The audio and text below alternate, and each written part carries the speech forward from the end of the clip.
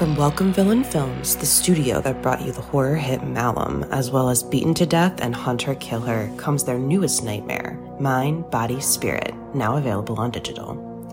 Directed by Alex Haynes and Matthew Miranda, and produced by Dan Asma, Mind, Body, Spirit follows Anya, an aspiring yoga influencer, as she embarks on a ritual practice left behind by her estranged grandmother.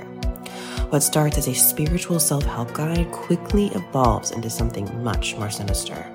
As Anya becomes increasingly obsessed with the mysterious power of the practice, she unwittingly unleashes an otherworldly entity that begins to take control of her life and her videos. Now, Anya must race to unlock the truth before her descent into madness threatens to consume her mind, body, and spirit. During its festival tour with stops at Chattanooga Film Festival and the Unnamed Footage Festival, Mind, Body, Spirit garnered praise from critics who call it a found footage version of Hereditary and a knockout found footage horror movie for the live stream era. Experience the first ever yoga-themed found footage horror film and don't miss the film viewers have called extremely frightening and upsetting. Available now on digital anywhere you rent or buy movies online, including Prime Video and Apple Plus. Acast powers the world's best podcasts. Here's a show that we recommend. What is The Briefing Room? It's a behind-the-scenes look at how the criminal justice system works and the lives of the people within that system. If you love true crime, well, these are the real people who do the job every day of making sure justice is served. Hi, I'm Detective Dave. I'm Detective Dan. Together, we have decades of experience in local law enforcement, a profession that we think is often misunderstood. So we're going to explore how to do it right, and we won't shy away from when it's done wrong. These are stories you'll hear nowhere else. Unique, frank, and unvarnished. From the team that brought you Small Town Dicks, this is The Briefing Room. Episode 1 drops on August 30th. We'll meet you in the briefing room. Acast helps creators launch, grow, and monetize their podcasts everywhere. Acast.com.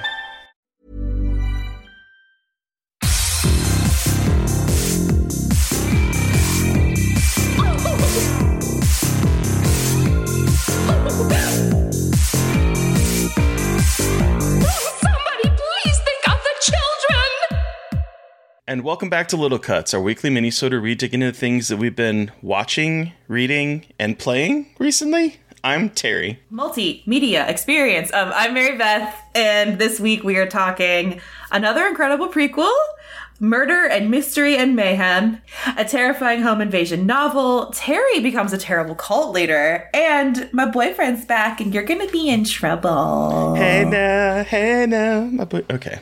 I don't want to get sued.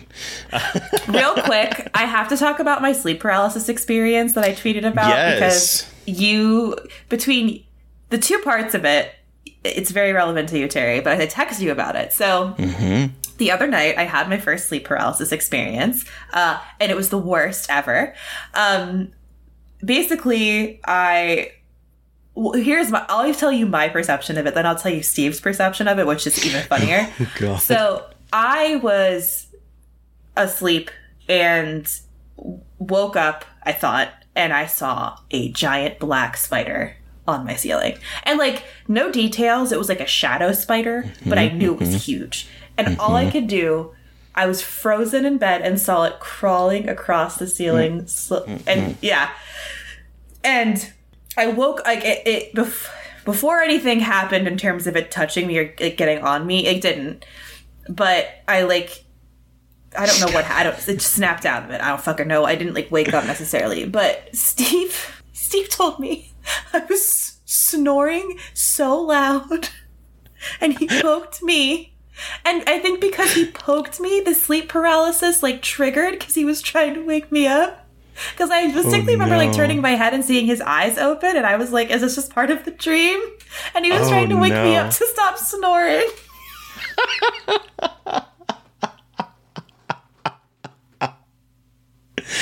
You saved me from my sleep paralysis. I just wanted you to stop snoring. Yeah, I know. And I didn't know any of that until the morning where I was like, Steve, I had sleep paralysis. He's like, wait a second. And we connected the dots. And then he showed me a video of me snoring like a goddamn chainsaw. You took a video. I was like, oh my God. So yeah, that's my fun story of sleep paralysis and finding out. Well, not finding out. I knew I kind of snored sometimes, but wow. Holy shit. I can fucking snore. Yeah, it was bad. It was bad. I was just like... And you know what's fucked? In my head, while it was happening, I was like, is this real or not? It was so fucked. It was the most uncomfortable. Like, to all of you who had that growing up and continue to experience it, fuck, I'm so sorry. Like, I always knew it was terrifying, but it's fucking horrible. Like, why do our brains have to do us like that? I know, right? Just trying to sleep, just trying to do the thing good for our bodies, and it's weaponized against us, so... Yeah, like I had never experienced it until like 6 months ago, and it was the very first time I'd ever experienced it, and that was like, thank God I didn't have spiders in it, but that was absolutely terrifying. When I woke up, I was like, I have to tell Terry. It's like, Terry has to know this. I mean, when you woke up, were you able to realize that you were having a dream? When I woke up, like in the morning, I remember, but it was one of those things where like it all kind of like melded together, like dream logic UI, so I wasn't really sure. I think I like kind of thought I was dreaming but wasn't quite sure, and like I was looking around with and like we have a vent, like and the vent was like a giant black hole, and I was like, something's gonna crawl out of it. And I had watched mortuary assistant videos before I went to bed that night too, so like I think that probably had something to do with it a little bit. So yeah, it's a nice little nasty soup. Because, like, whenever I had a dream about spiders, I would immediately jump up, turn on a light, and be looking for the spiders because I would think it was real. Okay, I did not do that. I do remember waking up and feeling very itchy, though. Just being like, but yeah. That's gnarly. I don't like that for you. Sucked shit. But what didn't suck shit were some of the movies that I know that we watched this week. So let's talk about this another incredible prequel that we watched. I mean, we both saw this movie like a while ago, and we have been champing at the bit to be able to talk about it. Of course, the embargo came up the day that our interview with the director popped on Monday. And if you haven't listened to that, go listen to our incredible discussion with William Brent Bell, the director of Orphan First Kill. Because this movie should not work. It should not be as good as it is. And yet, here we are.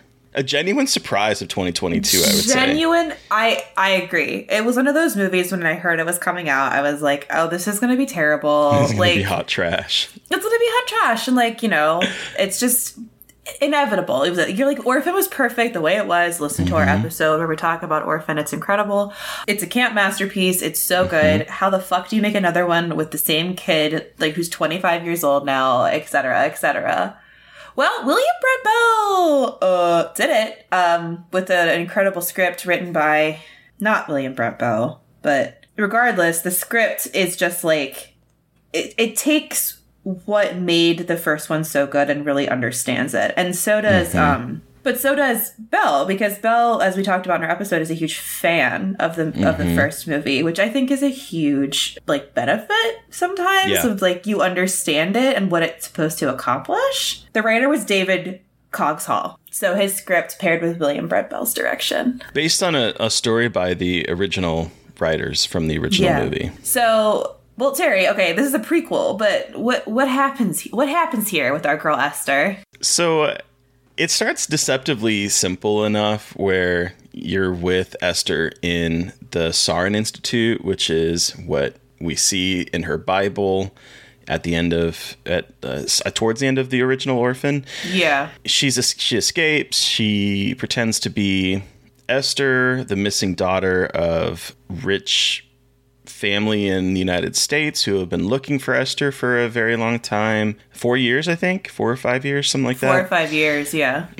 So she had trolled the web, found someone that looked similar to her, and passes herself off as their long-lost daughter. You think you kind of know where the story is going, and then it kind of takes a couple twists and turns. One that had us both cackling in utter delight. And it turns into a movie that is not a repeat of the original, which is what I thought we were going to get with this film. Because what else are we going to get with a creepy kid that gets inserted into a wealthy family, which we've already seen before in the first movie. And it's another one of those where it's like, it's a prequel in that it takes place before that one.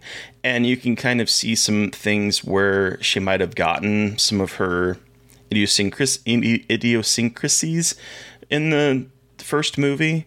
But like, it doesn't do that thing where we're trying to explain the killer or explain things in the past. Like, it's its own movie that happened to take place before the first one. And I appreciated that as someone that doesn't really like prequels. I agree. And I think what was before they're even like this story kind of like changes a little bit with the twists. I think the way that this story understands that now you're in on the joke, or not the joke, you're in on the gag. It does more to play with that knowledge and you seeing like what she must have been doing in the first one to like keep up the facade, and like that leads to some great moments, I think, before we even get to that. But I love just seeing her trying to figure out how to be a kid, which I think is, and it lends itself well to Isabel Fuhrman playing Esther again, but as a 25-year-old, and like that again, camp decision, but I respect it because they go whole hog into it. I mean, the way they do like the full on practical effects with it, and like how everyone had to wear platform boots when shooting. I just think that's fucking incredible. Like, yeah, it's silly, but like fucking dedicated to the bit. Went for it. Dedicated. And I'm glad that Isabel Fuhrman is in it because she's incredible. So it's so silly and so fun, and just like it's just, again, it's better than it has any right to be. And I love William Brett Bell for that. So check it out. It's out on Paramount Plus, digital, and in theaters. Limited theaters. It's actually playing at my theater near me. Oh, is it really? Which is wild. On Friday, the day this episode comes out, the 19th. Yeah, y'all, if you liked the first one, you should definitely check it out. And Julia Stiles is in it. That's great. Oh, she's great. She's great. Another movie that we both saw this weekend, Murder, Mystery, and Mayhem. Mary Beth, what movie did we watch? Want to play Bodies? We watched. Only if we get to slap each other first. Like, who plays a game that starts off with beating the shit out of your friends? Like, toxic friend groups who probably shouldn't be friends anymore, but only are friends because they're all rich and bored history. And do a lot of drugs together and have a lot of shared trauma. Yeah. Boy. So you want to tell us a little bit about what Bodies is about? Yeah. For those that don't know? So Bodies is the latest A24 horror whodunit. It is not a slasher. It is a whodunit, everyone. It's very Agatha Christie and Then They Were None vibes. I think that's very important to say off the bat, because I think a lot of us thought it was a slasher, and it's not. And that's not a bad thing, but just like just change expectations, because you're not going to get what you want. But basically, there's a hurricane coming. It's a big hurricane party, and a bunch of 20-somethings are having a hurricane party in one of their dad's house, Pete Davidson's dad's ginormous house in the middle of nowhere. And Amandla Steinberg, who plays Sophie, and her new girlfriend, B, played by Maria Bakalova, are going to the party, and they surprise everyone by showing up. And as the storm starts, and they all, you kind of start getting all the kind of an idea of the dynamics going on here. Someone dies, and it kind of all goes downhill from there, trying to figure out what the fuck is going on and who did it and why. Yeah, what'd you think? I absolutely loved this movie. I laughed so much at this movie. I thought it was very funny. I thought the dialogue was very crisp, and it moved along. It reminded me, without getting into spoilers, it reminded me a little bit of like April Fool's Day.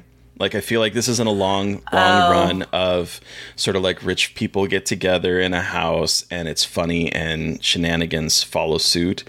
This isn't, I'm not saying that this is exactly like April Fool's Day, because it's not, but it gave me that same kind of vibe that we got from that film. Yeah. I don't know. I absolutely loved it. I loved, my favorite character was Alice, played by Rachel Sennott from Shiva Baby. The things that she gets to say at the end, toward like in specific points, she has like little not monologues, but short monologues in a way that are just like, I just was dying. I went in, and she's a podcaster, and no one has listened to her fucking podcast. She was like, it's really hard work to do podcasting. I was like, was fucking cackling. I was like, girl, you right. You have to have a Google Calendar and get guests. And I was like, she's not wrong. She's not wrong. I was laughing, and everyone was kind of laughing in derision in the theater. But I was like, no, you don't understand how much work this is. Well, and I think that's something I really appreciated about this movie was that, like, the trailer obviously plays up that it's making fun of, like, younger 20-somethings, like, Gen Z kids, but, like so a little bit younger than me. But the movie actually is not as, like, poo-pooing the generation as the trailer would make you think. There's a lot more empathy in this movie, and it's a lot more, like, general toxicity in friend groups, and doesn't actually, like, isn't totally, like, targeting Gen Zers for being like vapid. And because I think that's what the trailer really focuses on, but like, you know, a lot of these like, why are you gaslighting me? But in a lot of those moments in the trailer actually are in moments where the term kind of does make sense though. It's not like they're just saying it to like get a cackle because it's internet lingo. Like it's actually so I think that surprised me quite a bit in a good way, and that these characters aren't as vapid as I think people might go in expecting. Like they actually have some depth and there's a lot of empathy that's generated from all of them, even though they're all kind of shitty. Like it doesn't make them total caricatures. Like they're more realized characters, which then leads to one of the problems I had with the movie. I liked it a lot. I had a lot of fun. I think they were just some character beats that I wish there was more of. Like I wanted to know more about B. Like, there were some moments with her where I was like, what the fuck is going on? And so I think because the movie does such a good job with this kind of establishing empathy with these characters, when it falls flat with some of the, like, backstories and things they introduce, it's disappointing because it just feels like it's leading up to that. And again, I know it's hard in a movie that's very, like, it's an ensemble cast. So, like, you know, you're not really... B is, like, the audience proxy, but, you know, we're seeing everybody's character. So that's, I think, what the one big problem I had was I think I wanted a little bit more, but I also know doing a little bit more would have complicated things. So it was like towing that line, and I understand, like, I get it. Well, I think a lot of the mystery comes from the fact that we don't really know these people. And so it becomes it could be anyone's motive, right? Yeah, which I liked, because I was sitting there just like, what the... Like, it was very much... Because you're going to play who is what is going on, like, and they introduce... obviously so many like red herrings, and the script does a really good job of keeping you on your toes about like what's the fuck is going on, who is doing this and why. I was happy to see Chase Sue Wonders in it because she was in an HBO series that I covered with Joe Lipsett called Generation that got canceled after one season, and she was one of my favorite newfound actors in that. So I was really happy to see her in this because she was really good in this movie. Everyone was really good in this movie. This ensemble is incredible. Like I was telling someone, I was like, the concept of Pete Davidson annoys me, like him as a figure in pop culture phenomenon. But like he's a pretty talented performer. Like he's a talented performer.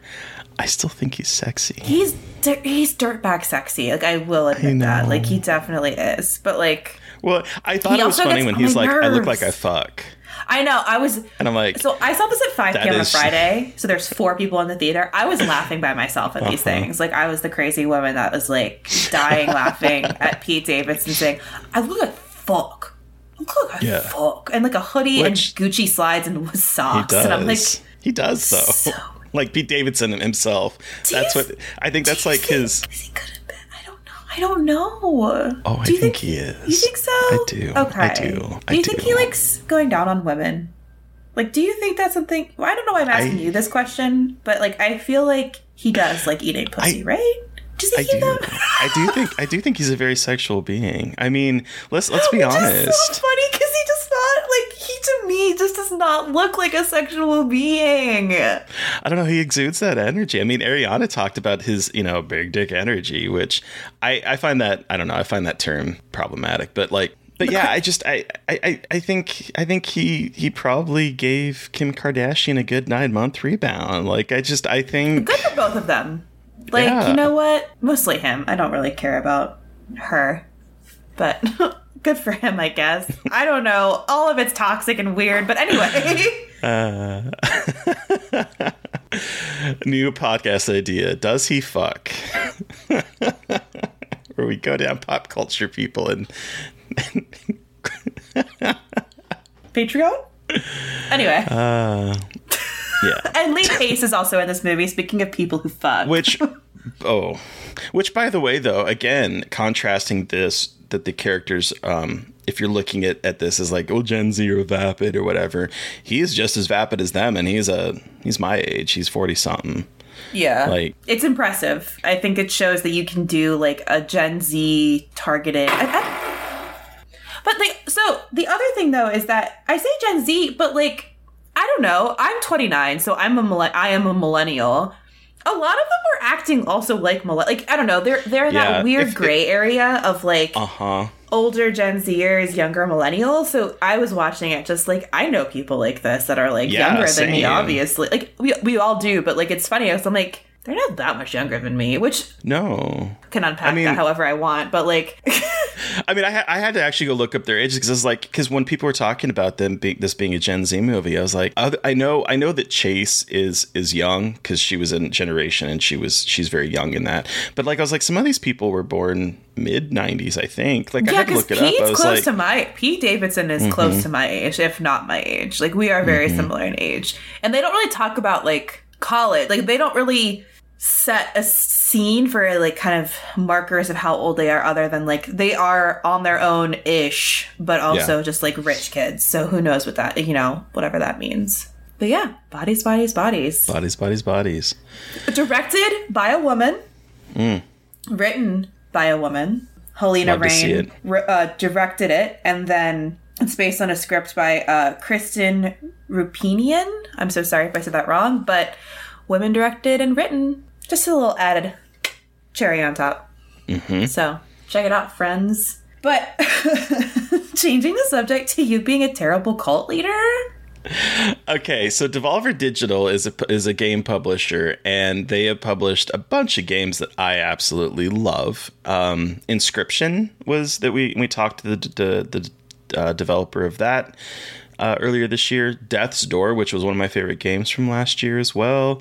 Like, they put out some really good games, and their latest is Cult of the Lamb. And this is a game in which you play a lamb that dies and is saved by some eldritch horror that is trapped by these bishops that have become corrupt and are keeping him, and he wants you to be his little cult leader to build your influence, build the influence of him, and eventually kill the bishops that are keeping him imprisoned. And so it's part sim, where you are building your little cult. You build places for your cult members to go shit, because otherwise they shit and vomit all over the place and you have to clean up after them. You'll build a cook pit to cook food for them. You build a stockade when they're getting a little too mouthy and their loyalty to you has dropped, so you toss them in the stockade and re-educate them. You hold giant rituals that can either be like, I'm going to sacrifice you to get power for myself, or we're going to do a big feast because you all are starving. You have to balance sort of like their devotion to you as well as the cleanliness of the cult space, as well as their hunger. And you're basically making them forced labor to go, mine things, cut down things, do timber, all that kind of stuff, so you can build more things and unlock more things. And there's that part of it, and then there's also a roguelite part of it, in which you go into dungeons to get more cult members, to kill things, to get more bodies that you use to do your rituals with, to eventually kill the bishops and unlock, save your demonic eldritch horror god that you are ultimately worshipping. And you can do things in this like murder a cult member and then harvest his meat and serve it to your cultists so that they're now, cannibals. You can do all of these forced labor things where like you're forcing them to work through 3 days of no rest in order to build up. Like, there's just so much that you can do in this game, and it's very funny. It's very lighthearted, has a cute art style. And it's also tackling some big things like organized religion and capitalism within that, as well as being about serving up dead cultist to your other cultist. It's very entertaining, and I love it. Yeah. I'm so excited. Okay, I was very excited that you brought this because I really want to play this. Mm-hmm. And I was just talking about this with Steve before we're recording, and so this makes me want to play it even more. I'm so excited because it's like cute. It's like cutesy too. Like it's got like a cutesy aesthetic to it that is very funny. Just in terms of what the rest of the game is about. Yeah, I got my roommate hooked on it, and she's even further than I am. Because she downloaded it on Sunday and she's just been playing it nonstop. How are you playing it? On PC? I'm playing it on PlayStation. On PlayStation, but it's everything. It's everywhere. It's PC, PlayStation, Xbox, my Switch. Mm-hmm. I'm traveling. She's playing it on the Switch. So. Oh fuck yeah! Okay, cool. That's how I'm gonna play it too. Someone describes it as like Animal Crossing or Stardew Valley, but evil. And like, I am a Stardew Valley slut. So the fact that you could run a cult plus like kind of have that management sim situation, I'm like, hello. It's a little bit more simplistic, I would say, than Stardew Valley in terms of that's fair with like the other elements going on. It's not going to take you this isn't a game that you're going to probably spend 50, 60 hours, building your farm. It's probably a 15-hour game, I would say, based on what I've seen so far.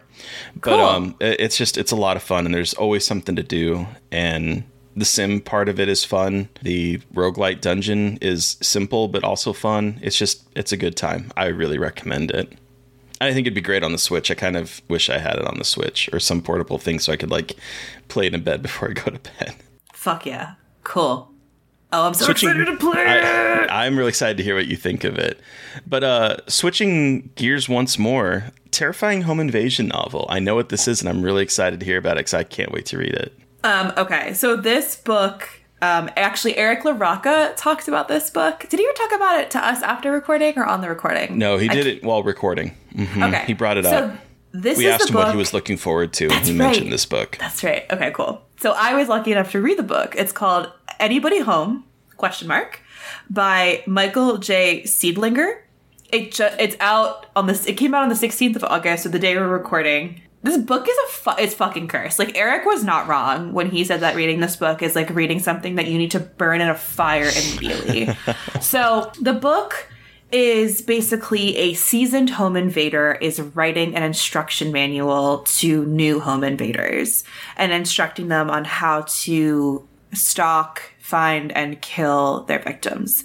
And it is it's a found footage book. It's almost like you're reading the Poughkeepsie tapes. So that's either a ringing endorsement or an absolute fucking do not fucking ever. It's more like reading funny games, but Poughkeepsie, because it's got a lot of winks and nods to funny games, and some of The Strangers. There's a lot of winks and nods to those movies, but it's hard to read a lot of because it's so fucking chilling in terms of how he's talking about, I want to talk to this author so bad to be like, what was that like to occupy this headspace? It's all written in first person, and he's writing it as an expert and passing down this knowledge. And I'm just it's fucking cool, and it's terrifying. And it's just I'm getting goosebumps thinking about it. That's how creepy this book is. I'm not totally finished with it, but I've read a good chunk of it, and Eric's right. That book is it's going to make you deeply uncomfortable. That's another book that's making me glad I'm reading horror stuff again, continuing to go back to reading horror because of what you can accomplish with the written word in horror is just so fucking impressive. This is just a really big testament to that. There's a really cool thing he does in the book where he keeps talking about the camera, and in referencing the always make sure what the camera sees and what you don't, as in referencing almost what other people are seeing after the fact, because a lot of this is also talking about getting famous and what other people are going to see and how they are going to perceive and talk about your work as an artist, aka a fucking murderer. I know, it's fucked up. And so he's always this is going to put us on a watch list. Yeah, seriously, it's all about that, and it's talking about how people are going to talk about you and what they're going to see, and using your instincts and tapping. It's just so well written, but it's gross. It's not even like, I haven't gotten, I mean, unless I've missed something, it's not super graphic necessarily, but it doesn't need to be, because like what is being described is absolutely horrifying, and it is my worst nightmare. And like once again, never have been happier to live in the 15th floor of a high-rise apartment building. Because I think that's the only reason I can read that book right now, is to know that, like, well, it's a little less likely when I'm in an apartment building, but it does have me looking over my shoulder a little bit. But yeah, so I highly recommend it if you're looking for something really creepy to read. Hell yeah. It's out now, so yeah, please check it out. And again, it's, if you're a found footage person, you should check it out too. Like, it's really interesting how it takes the idea of found footage and viewing footage and like watching tapes and puts that in a book form. It's really, really cool. I have two sticky notes that I have, two kinds of sticky notes I'm using. One for like quotes and going back for like other things, and the other part is research for found footage stuff, because I'm like, this is academically really fascinating. So yes, highly recommend. Anybody home? ? And who's that by? It is by Michael J. Seidlinger. Check it out. And then shifting gears once again from like horrifying home invasion novel to horror comedy from the 80s. Which horror comedy did we experience this week? Well, it's time to wake up and smell the coffee, Muffy. We are talking Night of the Creeps, which is, I had to write that line down because that line just cracked me up. This movie about parasites from space that turn people into zombies, and you can see direct lineage from this to Slither, I would say. Agreed. But I'm more curious because I've seen this. This is my second or third time watching this film, but I know this was your first, so I want to know, what did you think of this one, Mary Beth? I was not expecting it to be so technically cool looking, with like the zombies specifically, but I also I loved it. It was creepier than I thought. I always go to the horror comedy as expecting more comedy than horror, so I'm always very like pleasantly surprised when I'm wrong about that assumption. I should probably stop thinking that, but like, here we are. But the beginning had me rolling, because once again, for the second week in a row, we have a movie starting off like in space, and I'm just like, I'm sorry, what is this? What is happening? Rejects from Star Wars running down hallways, shooting lasers. It's fun, and Tom Atkins is really good in this movie. Thrill me. Good.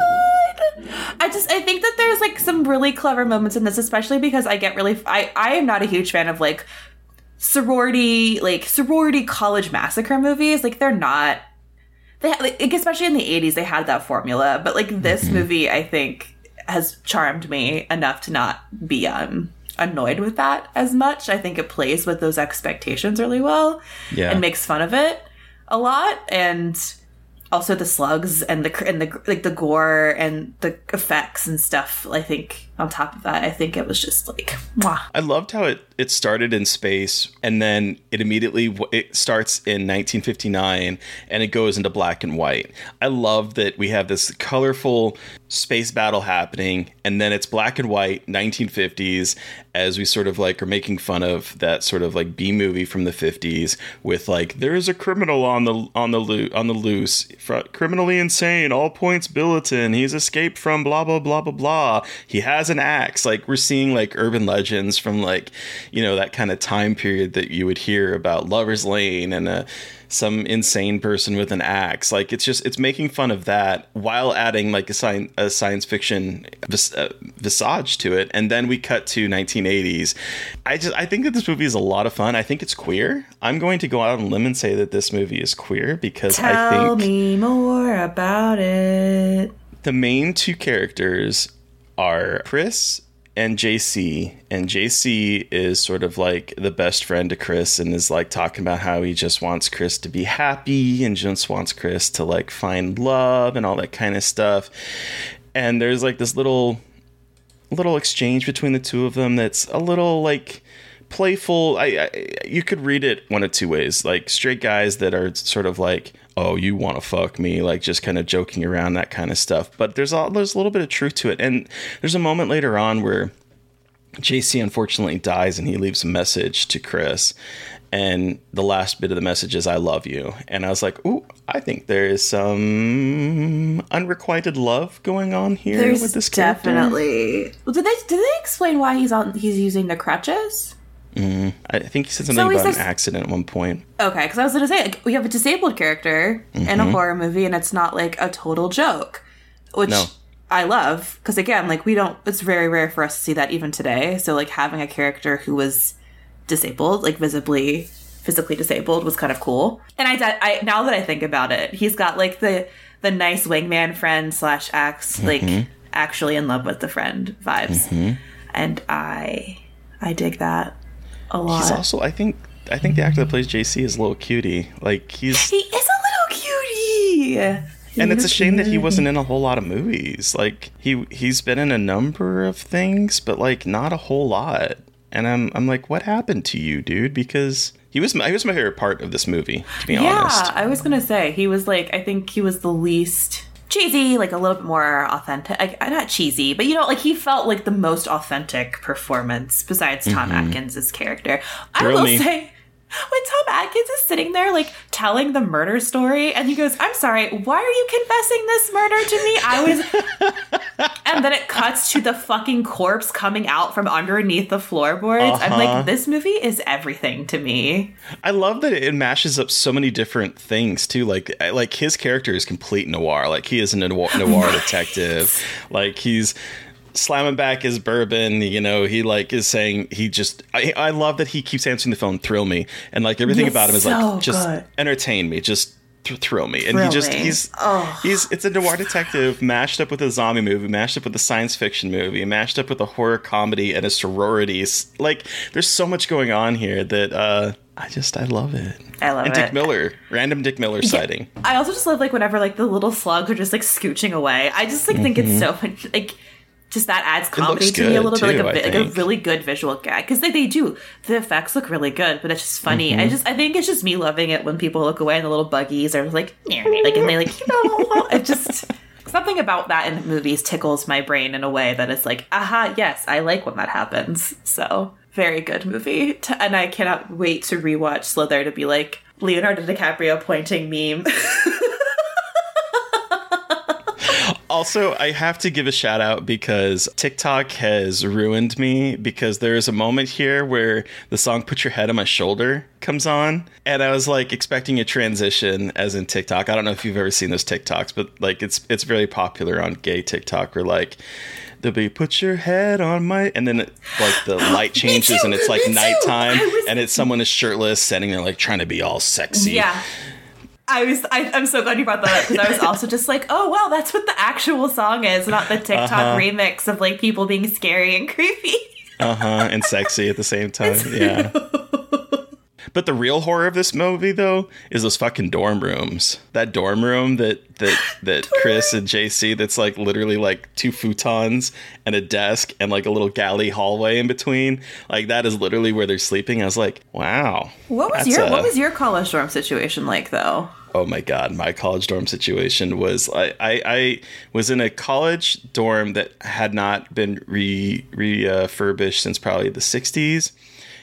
We had like these, I'm pretty sure, made on campus bunk beds that were like that were not sturdy. And my roommate, I remember my funniest college situation is me having a roommate that had a girlfriend, and all of a sudden she started spending the night. He was in the top bunk, I was in the bottom bunk, and she started sleeping up there. And I woke up at 3 a.m. to the entire fucking bed shaking and her going at 3 a.m. as the entire bed is shaking. And you're like, what do? I really wanted to get up and go, earthquake, and shout and go running out, you know, but like, I was just like, what do I do in this? Because this is awkward. Yeah. I was put into the jock dorm, and I don't know if you can see me, but I am not a fucking jock. College is, I never understood what they were like, yeah, like just put a bunch of 18 to 20-year-olds in like a giant building in rooms together and like see what happens. I'm like, why are we continuing this fuck social experiment? Like, we don't. I lived in a dorm that after a hurricane, because I went to school in the water in Maryland, and there was a really bad hurricane, and it exacerbated the black mold situation so badly in my dorm and in a couple others, we had to evacuate the dorms, and they moved us onto a fucking boat for 2 months. Have I ever told you this story? No. A fucking boat? Oh my God. No. So TLDR, everyone look this up, St. Mary's College of Maryland cruise ship. Like, I was interviewed on NPR about this. Like, they... What? Oh yeah, no, they did. So it's my first semester of college. Like, this is my first semester of college. And they found the black mold, and they were like, we can't have students living here. Like, this is a health hazard. So we have to evacuate 3 buildings worth of people, and they're all undergrad dorms. So we have to evacuate them and figure out a way to do it. So at first they put us in a hotel and they shuttled us back and forth. Important to note that my college was in the middle of fucking nowhere. So the closest hotel was 30 minutes away, and I didn't have a car. So I had to get bused back and forth. And then they're like, actually the best idea is a cruise ship. So they brought an old cruise ship because we lived in the water, so there's a dock. They brought this old cruise ship to dock, and I lived in a cruise ship for a month and a half, and learned how to smuggle alcohol in my backpack because they had campus police randomly search you. And, like, my friends, like, figured out ways to hide drugs and cigarette cartons, but they would, like, open your cigarette cartons and take all your cigarettes out. Like, they would, like, search you. It sucked. It was the rooms were tiny, and the showers, it was terrible. It was the worst. But yeah, I lived in a cruise ship for a month. My first semester of college. Wild. Anyway, what are we watching next week? Yeah. Speaking of cruise ships, we are talking about how Wolfman has Nards, aka the Monster Squad, a movie I grew up watching as a kid. I remember watching once a few years ago and being scandalized that this movie made for kids had a number of homophobic slurs in it at the beginning. But I am excited to revisit this one and see if I can get past that, because I couldn't when I watched it before. And I've never seen it. Yep. So pardon me, correction. I've seen part of it at a dive bar in DC before the pandemic, because it was projected onto the wall. So, hell yeah. You know, a very valid way to watch this movie. But yes, I'm very excited to actually watch it. Yes. And who are we talking to on Monday, Mary Beth, talking about excited? This is a director I've loved for a very long time, and I'm very excited for chatting with him. We are talking with the writer-director Perry Blackshear. He directed They Look Like People and The Siren, and his latest film is When I Consume You, which is devastating. It's so good. And it is out as of today, I believe. Correct. Yes, it is out as of today. And we're talking about Pinocchio. Wild. That's what I love about this podcast, is that you'll talk about super serious stuff, and then you'll talk about Disney cartoon. That is also really kind of fucked. But so listeners, you've heard from us, but we want to hear from you. Did you watch a film that we watched, read a book that we read, or played a game that we played and have thoughts? Do you have comedy, horror, college comedy, stories? hoary comedy? Give me some hoary comedy. Little humor with my porn. Yeah, all right. You can send us an email at skirtflagpodcast@gmail.com, or you can reach out to us directly on Twitter. I am at MB McAndrews. I'm at Gaily Dreadful. And please make sure to follow the podcast on Twitter at Scarred Podcast.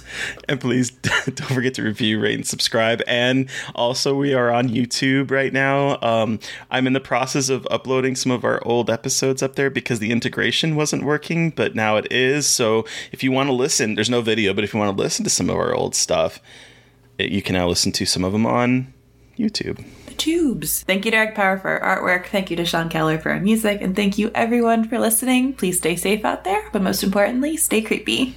And until next time. Won't somebody please think of the children?